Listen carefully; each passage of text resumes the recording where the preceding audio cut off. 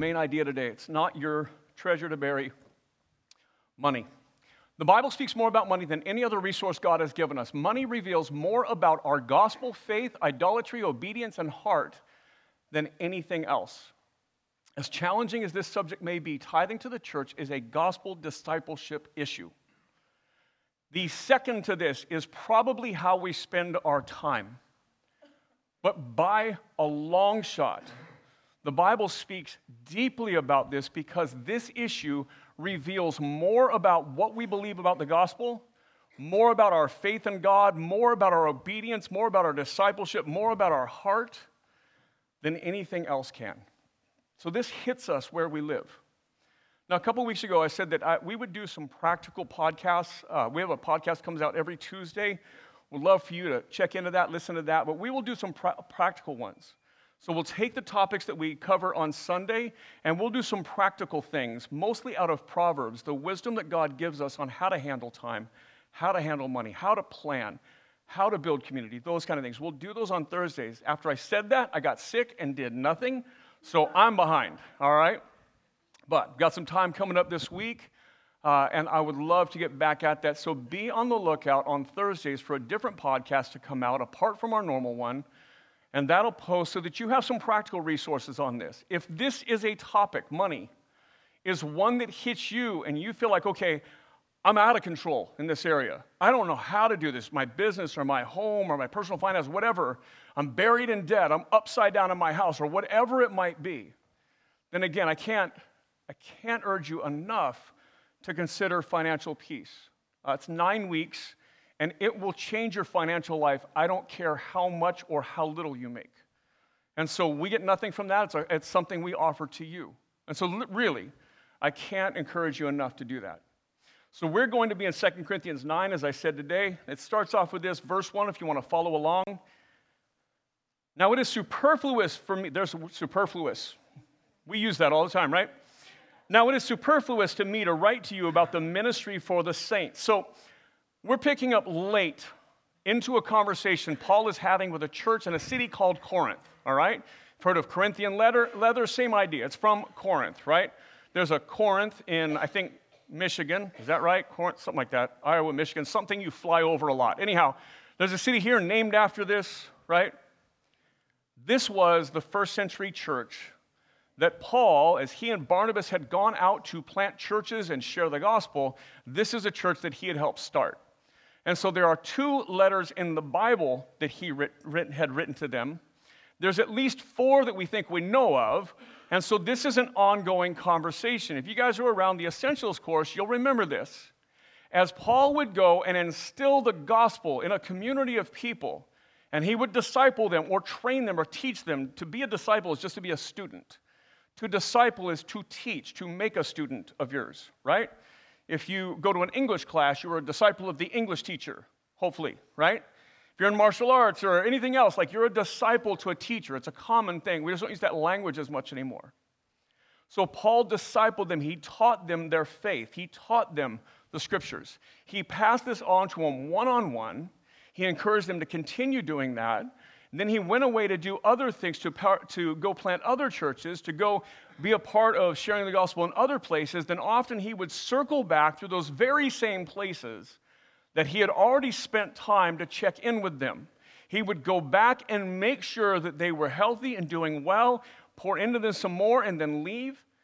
When that was not enough, he would write them letters. He would encourage them by having letters sent to them. When that was not enough, if they were really in need, he would then go send people to them.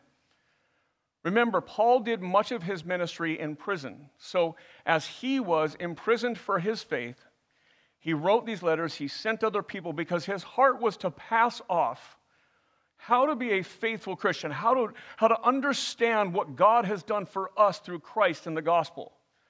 And how the Holy Spirit applies that to our lives so that we can grow and learn the teaching that Jesus gave us, right?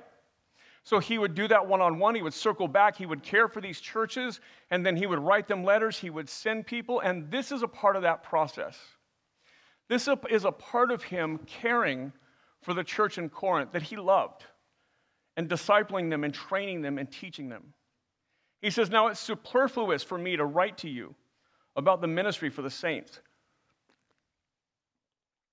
Superfluous is a word that just means unnecessary, or I've already covered this ground.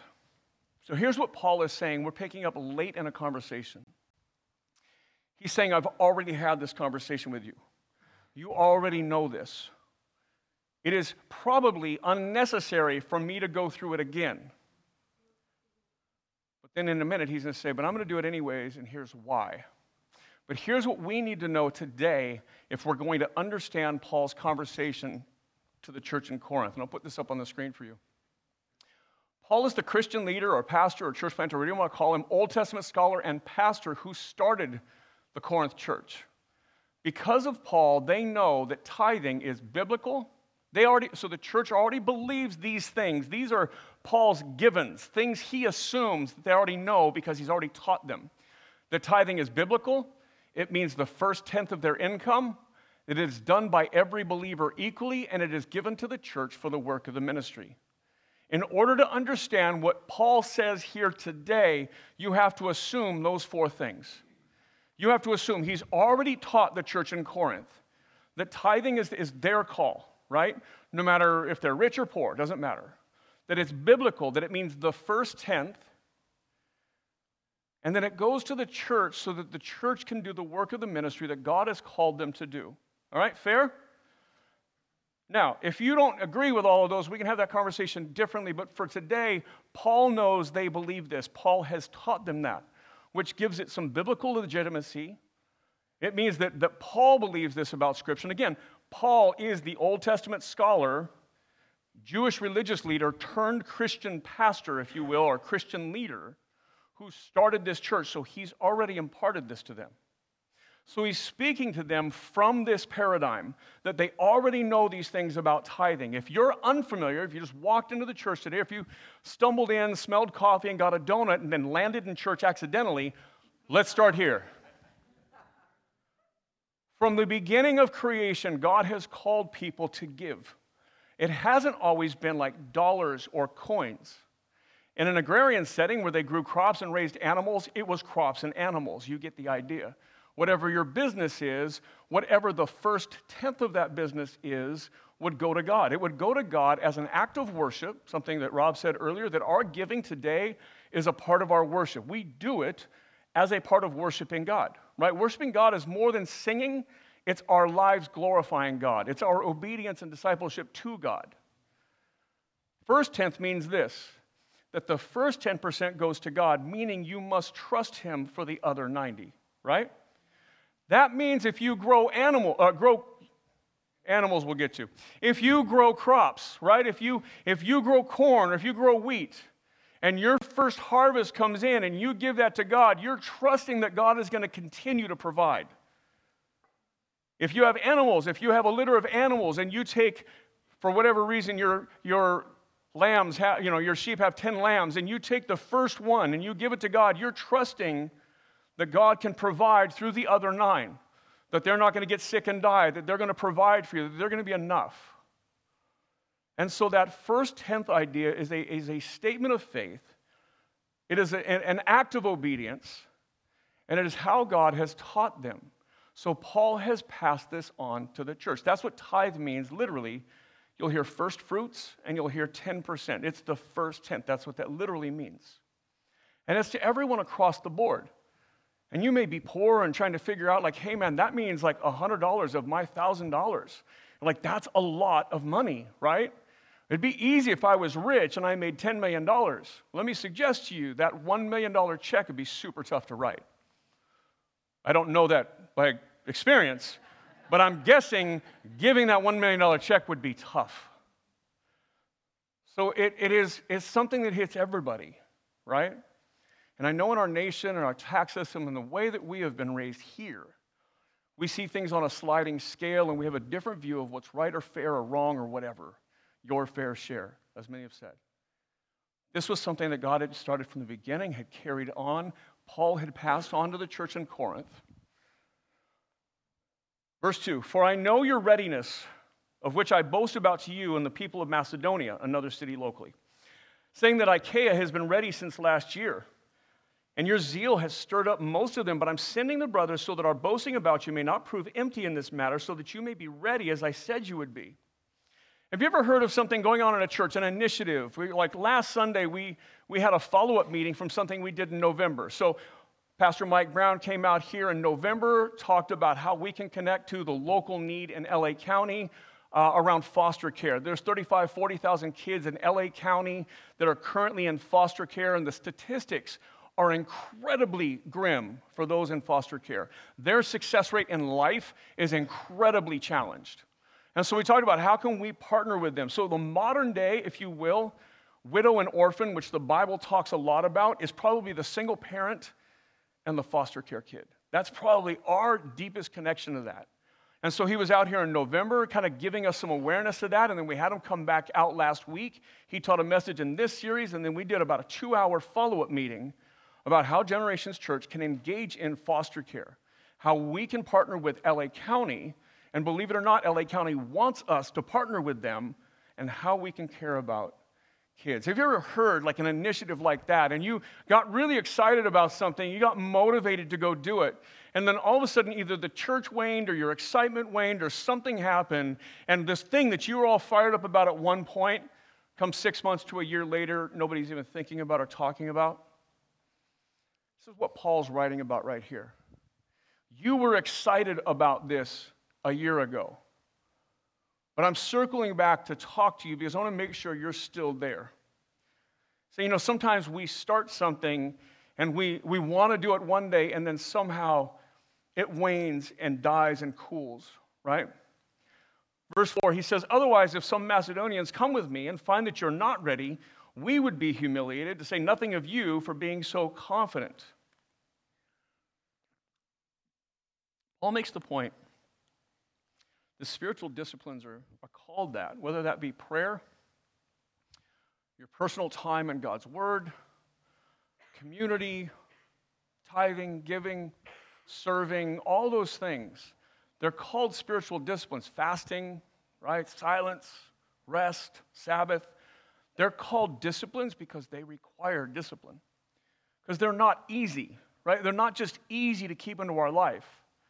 Super common, your life gets busy, and what's the first thing that goes? Man, your time in prayer, your time in the Word, it is challenged. Things get hard, and you don't want to spend that time alone with God, just kind of knowing the flaws that exist. Well, the same thing, tithing, giving, it is a spiritual discipline. It requires that we stay after it. That's what Paul is saying to the church in Corinth. He says, listen, I know you're excited about this. I know you're interested in participating in this. So what had happened was the church in Jerusalem, who had really been the birthplace of the Christian church, had sent out people. In fact, Paul and Barnabas had gone from Jerusalem to Antioch.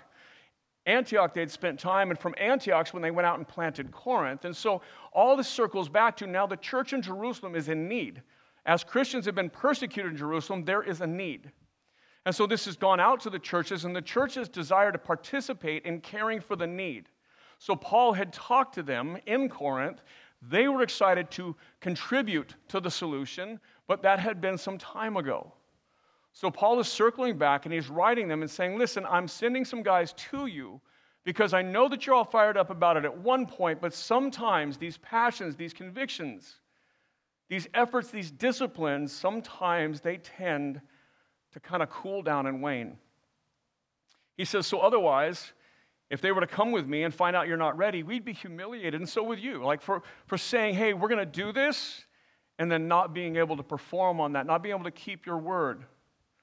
He says, so it's better off that I just have this conversation with you ahead of time. Verse 5. He says, so I thought it necessary to urge the brothers to go on ahead to you and arrange in advance for the gift that you have promised so that it may be ready as a willing gift and not an exaction. Right? So here's another way of saying that. Like, I want what you give to be a part of your worship. I want what you give, I want it to be a willing gift, right? I don't want to have to go door to door and knock on your doors and say like, hey, remember? You guys said you would do this. Can you do it? And, that's what Paul is saying. Like, I want this to be a part of your worship. I want this to be a willing gift. I want this to be something where I don't have to go and remind you of your commitment or remind you that we have this need or whatever it might be. I think there's a piece of that I understand as a pastor, and it may play into why we don't talk about money very much. We might use it as an example here and there, but rare, literally, it's been kind of once a year, like we'll hit this topic dead on. And I think I understand with Paul, like I want this to be something you desire to do. But what I miss is Paul saying, hey, listen, this is a discipline, this takes work. This is kind of the same reason we don't pass a plate, right? If you've ever been to another church, a lot of times they'll pass an offering plate around, you put your offering in the plate, and there's nothing wrong with that. We don't do that because what we're really desiring is that people will give because they desire to give, right? There's more to it. A lot of people give online. I give online. And so, we pass a plate and I've already given online. What am I going to do? So that's just not the way for us that we want to do that, right? So for us, we do giving in service. So it's a part of our worship. Our deacons come up here. They have these baskets. And it's for two things. It's for your offering.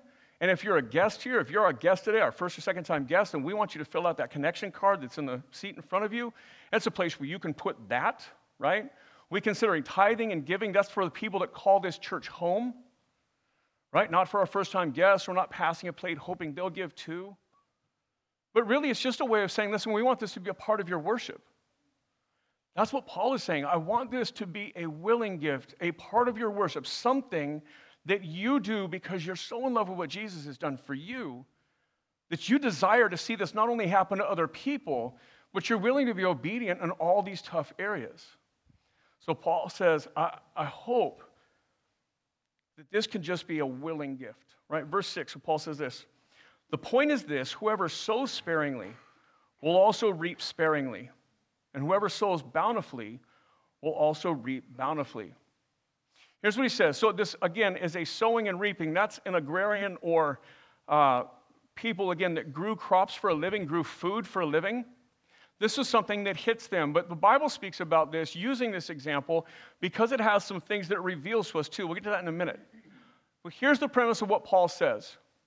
When you sow sparingly, you reap sparingly. I'll get to that in a minute, actually. When you invest in something a little, you get a little bit of a return. That can be true about your prayer life. That can be true about church. That can be true about your faith. That can be true about anything. When you sow sparingly, in other words, when you plant a little, what you harvest is a little. But Paul says this, when you plant a lot, what you harvest is a lot. Now, don't run into this idea, and there's a common doctrine today, some very famous names in Christianity on TV or whatever, that are a part of what we call the prosperity doctrine, right? Well, they'll stand and say, listen, the more you give, the more God wants to make you rich. We're not saying that, right? At all. He may make you rich. We hope he does. Not the point.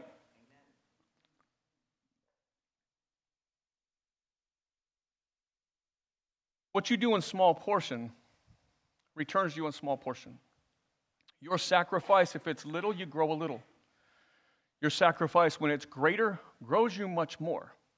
Again, it's harder to make that leap from not giving to going to tithing, which is the first 10%, if your budget is already too small. So a lot of people will half-step it. Listen, people got to figure out what they're going to do. But people that take these little steps, they see incremental changes, and that's good. What Paul is saying is make the leap, man. God's big enough to figure this out with you. Hey, I've got this sin in my life I need to let go of. I don't want to just inch away from it. Like Paul would say, jump, right? Like get away from it. Trust God. Trust that God is big enough for you in this case. So yes, he's speaking about money, but this is a principle that's true.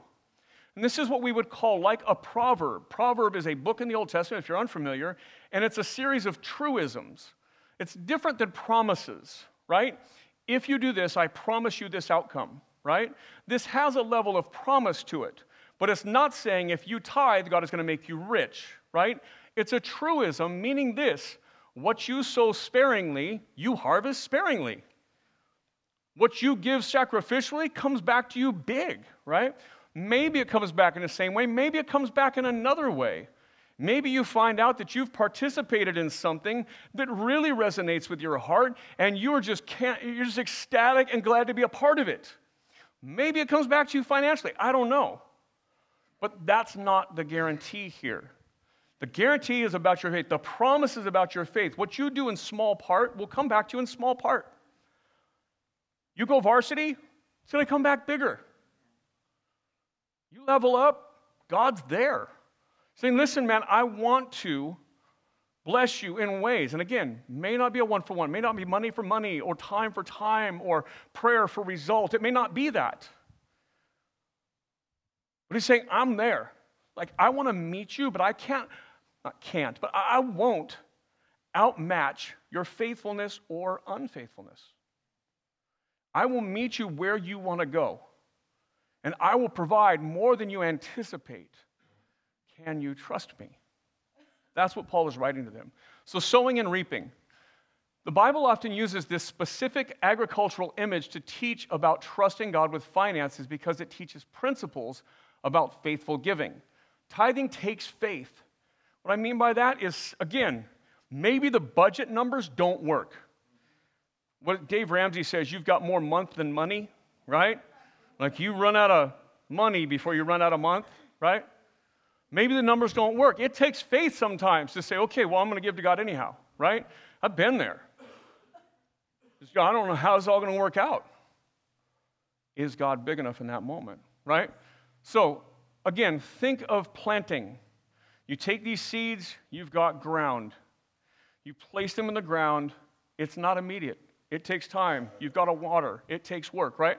So it teaches us principles. Tithing takes faith. It takes commitment. It takes sacrifice. It takes discipline. Like growing food, the desired benefits aren't immediate, but God is faithful and the harvest comes. You don't walk out and put a seed in the ground one day, splash some water in it, go back inside, eat Cheetos, watch TV, come out the next day, and you have a bunch of food. Right? That's why this agricultural metaphor or simile is one that is often used, because sometimes our faith, our giving, they take time. But God calls us to step out in that faith, trusting Him. Verse 7. Each one must give as he has decided in his heart, not reluctantly or under compulsion, for God loves a cheerful giver. So bear in mind when you hear this verse, this isn't like a back door for everybody to do whatever they want to, right? But it gets used that way. Well, I'm not a cheerful tither, but I'm a cheerful maybe give you $20 once in a while, right? It's not that verse, right? Just like God says, well, sin when you want to, but when you're comfortable, let's come over here, right? It's never that. Here's what it says. Each person's got to do what in their hearts they have committed to doing. Because God wants you to be joyful about what you do. Now, this is premised on the gospel. So how many of you guys at one point or another did the Essentials course that we just did? Because there's more than that. There's like 40 or 50 of you that started, about 25 who got across the finish line, right? Well, it was, as soon as I gave homework out, everybody disappeared. But anyhow, so it happens, right? Here's one of the premises. We talked about the proclaimed gospel or the kerygma in the New Testament, and then the teaching or the response of the believers called the didache, right? These things that existed in the first century that the apostles used. This is the gospel, and this is what it means to live like you believe in the gospel. And what we found was that the gospel is proclaimed a lot more than the things we're supposed to do or not do. And I'll be honest with you, going into it, knowing better, just, again, last, October maybe, as I really pressed into this, I found that the volume of gospel is so much more than the amount of what we're supposed to do in response to it, that I was surprised at how much more. So things like this, we hear this as teaching. We hear this as, hey, this is what God is telling you to do. Hey, this is what is anticipated or expected from you as a Christian. If you identify yourselves as a follower of Jesus, this is what it should look like. But understand, Paul never leaves the gospel, right? We never leave the gospel. The truth in the gospel, what Jesus has done for us, his life, his death, his resurrection, his filling with the Spirit, his promise of return, his incarnation, his sinless life, all these things. We never leave that. We don't learn that, then get introduced to our faith, and then somehow leave that. We stay there. So Paul's doing the same thing. In 2 Corinthians 8:9, this is like 20 verses earlier, he says, "For you know the grace of our Lord Jesus Christ, that though he was rich, yet for your sake he became poor, so that you, by his poverty, might become rich. So this is just probably like 20 verses earlier from where we're at right now. You can scroll back if you're on your phone, turn a page, whatever you might need to do. But Paul roots giving in the gospel. He reminds us that God created us and loves us, but in our sin, we rejected God. Now, that's we, corporate humanity, back in the garden with Adam and Eve. But then, in our lives, we have rejected God too. And really, every time that we choose our way versus God's way, we're rejecting God, right? Because, again, you don't get to pick and choose from God like a kind of a cafeteria menu. Well, I like this and I like this, but I don't like this piece. Because really what you're saying then is you're God, and he's kind of a genie in a lamp. You don't get to look at Scripture and say this is authoritative, but this isn't, because what you're truly doing is saying you're authoritative over Scripture. Right? Scripture becomes there to serve you. God is there to serve you. Either it's all right or it's all wrong. Either God is right, his word is inerrant, he is infallible, and it is timeless and true for us today, or it was never true about everything. Right? That doesn't mean that the Bible needs to be a textbook on science or this or that. But as it speaks to us about our faith and what we are called to do, it's not just cultural. It is universal, and it is throughout history. And the gospel said that we are separated from God by our sin. But God so loved the world, most famous verse in all of the Bible, God so loved the world that he gave his only son. God has one son. He doesn't give one of 10. He has one. And he gives all of him for us. This verse says that Jesus laid down his riches, for our sake became poor. In other words, God on the throne, Jesus, got off the throne, laid down his divinity, his being all places at all times, knowing all things at all times, laid that down, confined himself to human flesh, was born in a child, lived a sinless life, endured all our temptations, but didn't fail, would go on and then die a death. The creator of life, Jesus, will die. I don't even know how that works. If you invent life, you then endure death. But he did that on our part. He did that so that we could live with him. So he died our death, and then he rose from the grave. So Jesus is alive today. That's the gospel. And that he has ascended back to heaven, pouring his Spirit out on us, empowering us to live what he has called us to live, promising, I will return and I will right what is wrong. In the meantime, I will slowly work through you to heal and redeem you, your church, and the community you live in through the power of the gospel. Paul reminds us that God gave his only son. Paul reminds us that Jesus gave 100% of his life when he laid down everything else when he came from heaven to humanity. All this is the premise of now what you get. The first tenth goes to God. Do you see the basis in the gospel? That God will outgive you every time. That God will give his only son. That Jesus will give his very life. And then the call is for us to honor that and give back in ways. Financially, in our time, serving the church, building community, growing, whatever that might be. That he gives everything. And then calls us to slowly give back. That giving is not some abstract rule, that it's based in the gospel. It's based on Jesus giving first and us responding. Another way to see that is this. If you have breath in your lungs today, it's because Jesus said so. It's because God put it there. He let the sun rise. He let you breathe. And if you have a talent or a skill, he instilled that in you before you were born. So if you can create an income out of that breath and that skill, great, he gave it to you.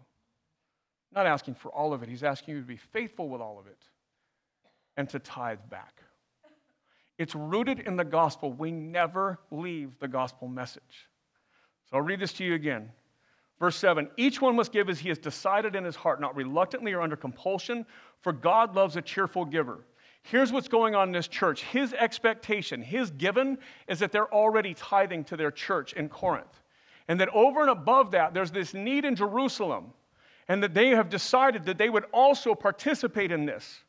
And so he's saying, over and above that, as you've already cared for your church, and your church is also taking some of what they have, and they're going to care for this need, but you too have agreed you're going to add to it, you're going to give to it. Like we do that sometimes. When we have a need or we do something above and beyond what God has called us to do, we look around and we ask the question, like, who would like to participate? Who would like to give towards this?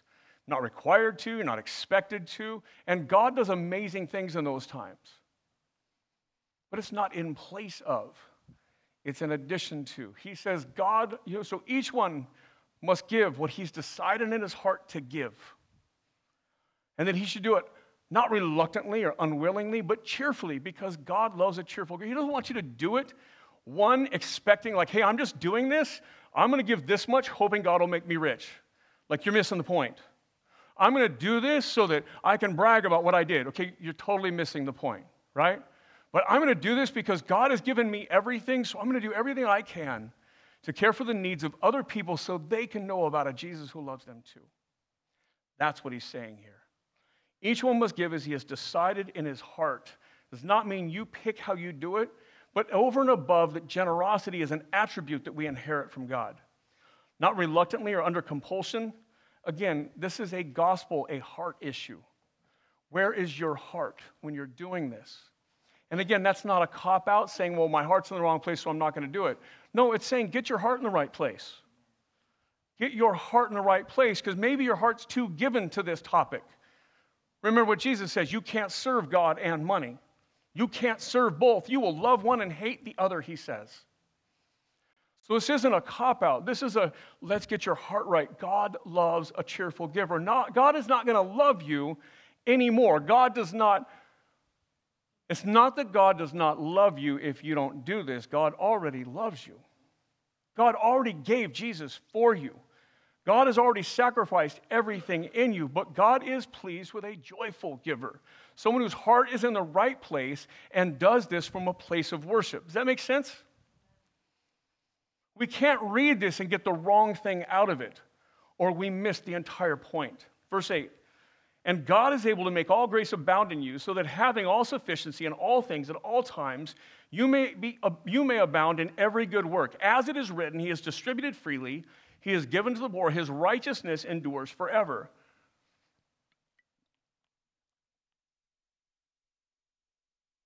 First, we give back.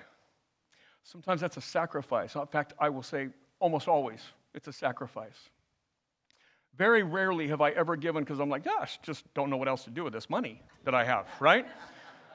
Again, I chose the wrong profession for that. Really, seriously. It's always a challenge. But I've grown to a place where it's always good. Sometimes hard, but always good. Always good. Because God is always good. He says, my grace can abound for you. There's a challenge here, and I'm going to use this verse twice today, I think. But Malachi 3 says this, bring the full tithe into the storehouses, that there may be food in my house, and thereby put me to the test, says the Lord of hosts, if I will not open up the windows of heaven for you and pour down for you a blessing until there is no more need. Here's what he says. It's the only place in all of Scripture where God says you can test him. He says, you take your tithe, the full tithe. He says, bring the full tithe into the storehouses. He's talking about the temple or the church of that day. He's saying, bring the full tithe in here so that there may be food in my house. In other words, so that in the church there may be enough to do the ministry I've called them to do, to provide for that. He says, and then test me. See if I won't open the windows of heaven to you and pour out for you a blessing until there is no more need. God says in this one area, knowing it's so hard for every one of us, you can test God. That he won't respond, that he won't honor, that he won't do what he has promised to do when you are faithful. I use this example a lot, and I know today's going to run a little long, so bear with me. I've watched as people have come in and they've been incredibly committed to church and Bible studies and community groups and serving and all this, and it's because they're unemployed. And they come in or they're single. These are the two most common ones. And they come in and they press into the church because they know that's what they need in that time of struggle, when they're alone and they're single, or when they're unemployed and they're in need. They will come in and invest in and just love being a part of the community of faith. And then either they'll meet somebody and begin to date, or they will get a job. And the very thing that they've been praying for however long they've been doing that, and the very place they've been pressing in to find the place where they can bring their need and get joy and satisfaction in the midst of their struggle and their need, that very thing that God answers their prayer with a job or a person that they can love will be the thing that draws them out of church. Because now we're in debt, so we're working overtime, and so now I'm working on Sundays, or now I work a lot and I'm tired, and so I won't go to community group, or I'm dating now, and that has drawn me off base over here. And there's these reminders that God says, remember to do what I've called you to do, and see if I won't provide. But then there's this idea of discipline, because sometimes when God provides is when we forget that it's Him that gave it to us. And it draws us off track, and we forget. And that's why it's called a discipline, or a habit of something you have to create. Verse 10 says, he who supplies seed to the sower and bread for the food will supply and multiply your seed for sowing and increase the harvest of your righteousness. Here's what he's saying. Let's transition this to money is what he's talking about. He will provide seed to the sower. He will provide income to the giver, is what he's saying. And he will provide harvest for the church. He will provide enough budget for the church. That's what he's saying. He who supplies the seed to the sower and bread for food will supply and multiply your seed for sowing and increase the harvest of your righteousness. As we commit ourselves to obedience in this area, it costs us, it's sacrifice. And he's saying, but know this, not only can I make what you need, what can I provide for that, I can make it abound in you. I provide seed for the sower. But also I provide the harvest. I can make what may be seemingly a little bit to you, I can make it go and be what we need it to be. There's a book that talks about this topic. It's written for churches, for leaders. And it says there is plenty of money for ministry. Because most pastors will tell you there's not enough money to do the ministry that we desire to do. Right? The things that we desire to do in our community or elsewhere. It's not their salaries, it's not their staff, it's the ministry they want to do. Sometimes it is staff, because that sometimes is the ministry you want to do. This author says, listen, there's plenty of money for the ministry you want to do. It's right there in your church. It's right there. You just don't get it. You're not getting it. You're not talking about it. You're not casting a compelling vision for it. You're not doing it. It's there. Like the resources are here for us. And God says no matter how small, how meager, or how little they might seem, God says it's okay, I got this. Because I can take what you do, I can take what you have, and I can make it enough. God is bigger than our ability. God has not only promised to provide for those who give, but has also promised to use our gifts, no matter how small or large, to advance His kingdom. God isn't limited by our abilities, only by our faithfulness. God isn't limited by your income, by my income. He's only limited by our faithfulness to that. Let that sit in for a minute. Consider that it's not the amount. Consider that it's never been the amount. Because God said, though I'm the one that provides seed to the sower and I cause the harvest, I can make it work. Are you willing to trust me? It's faithfulness that gets in the way, not volume. Verse 11, you will be enriched in every way to be generous in every way. I want you to hear that again. You will be enriched in every way to be generous in every way, which through us will produce thanksgiving to God. You will be blessed in order for you to be a blessing. Right? These blessings, these things that are poured out are not just to dead end into you.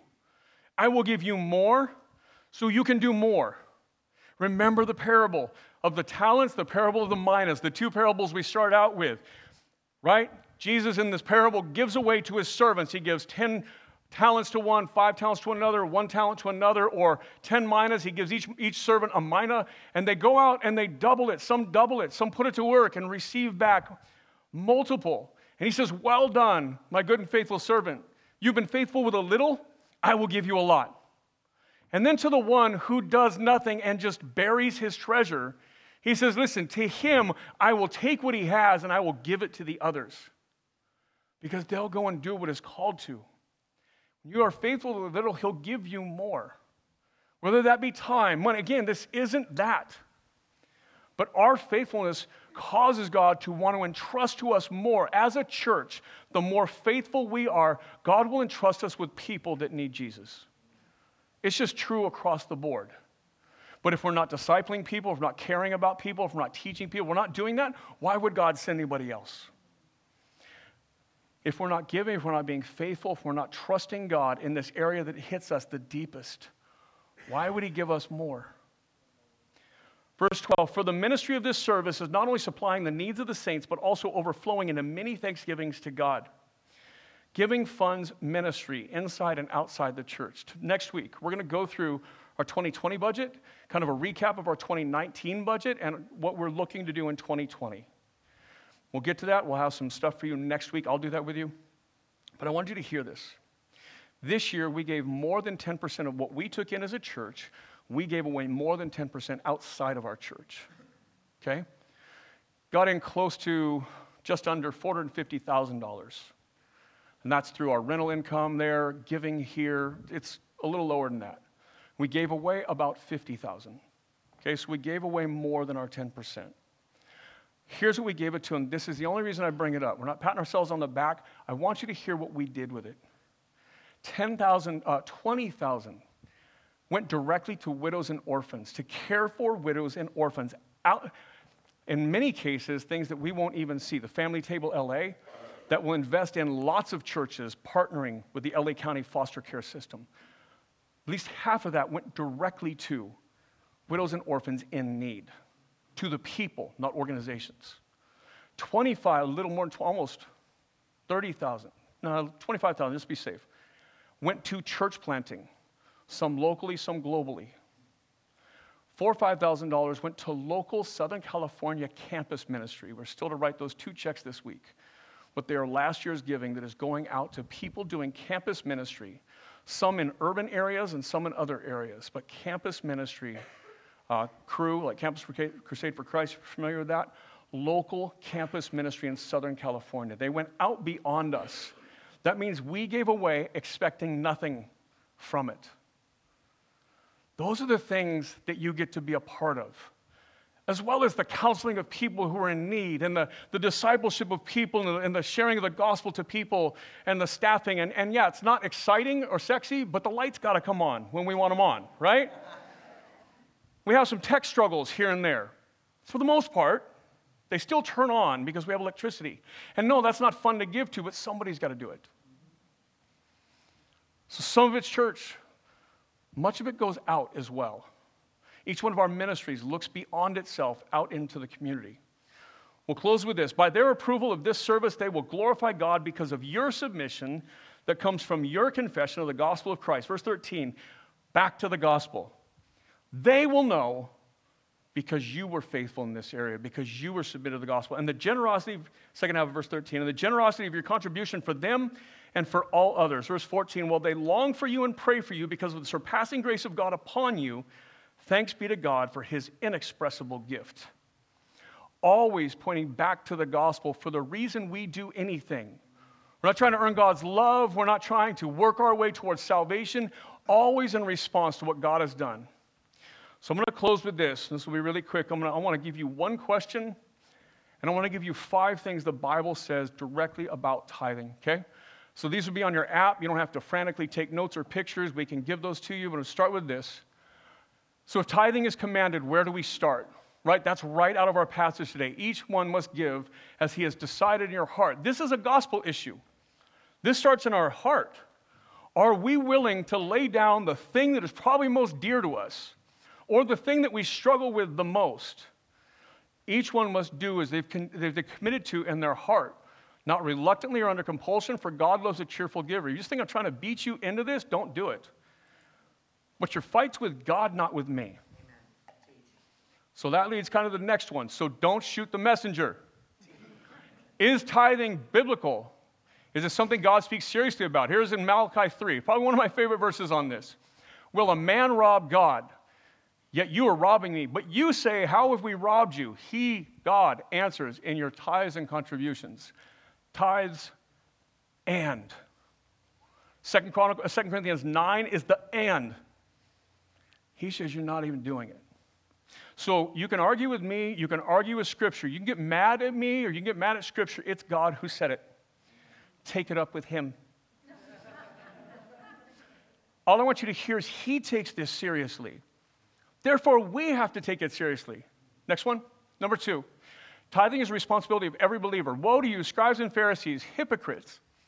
For you tithe mint and dill and cumin and have neglected the weightier matters of the law, justice and mercy and faithfulness. These you ought to have done without neglecting the others. You blind guides, straining out a gnat and swallowing a camel. There's an image for you. Here's the point he's making. You don't get to pick doing one thing or the other.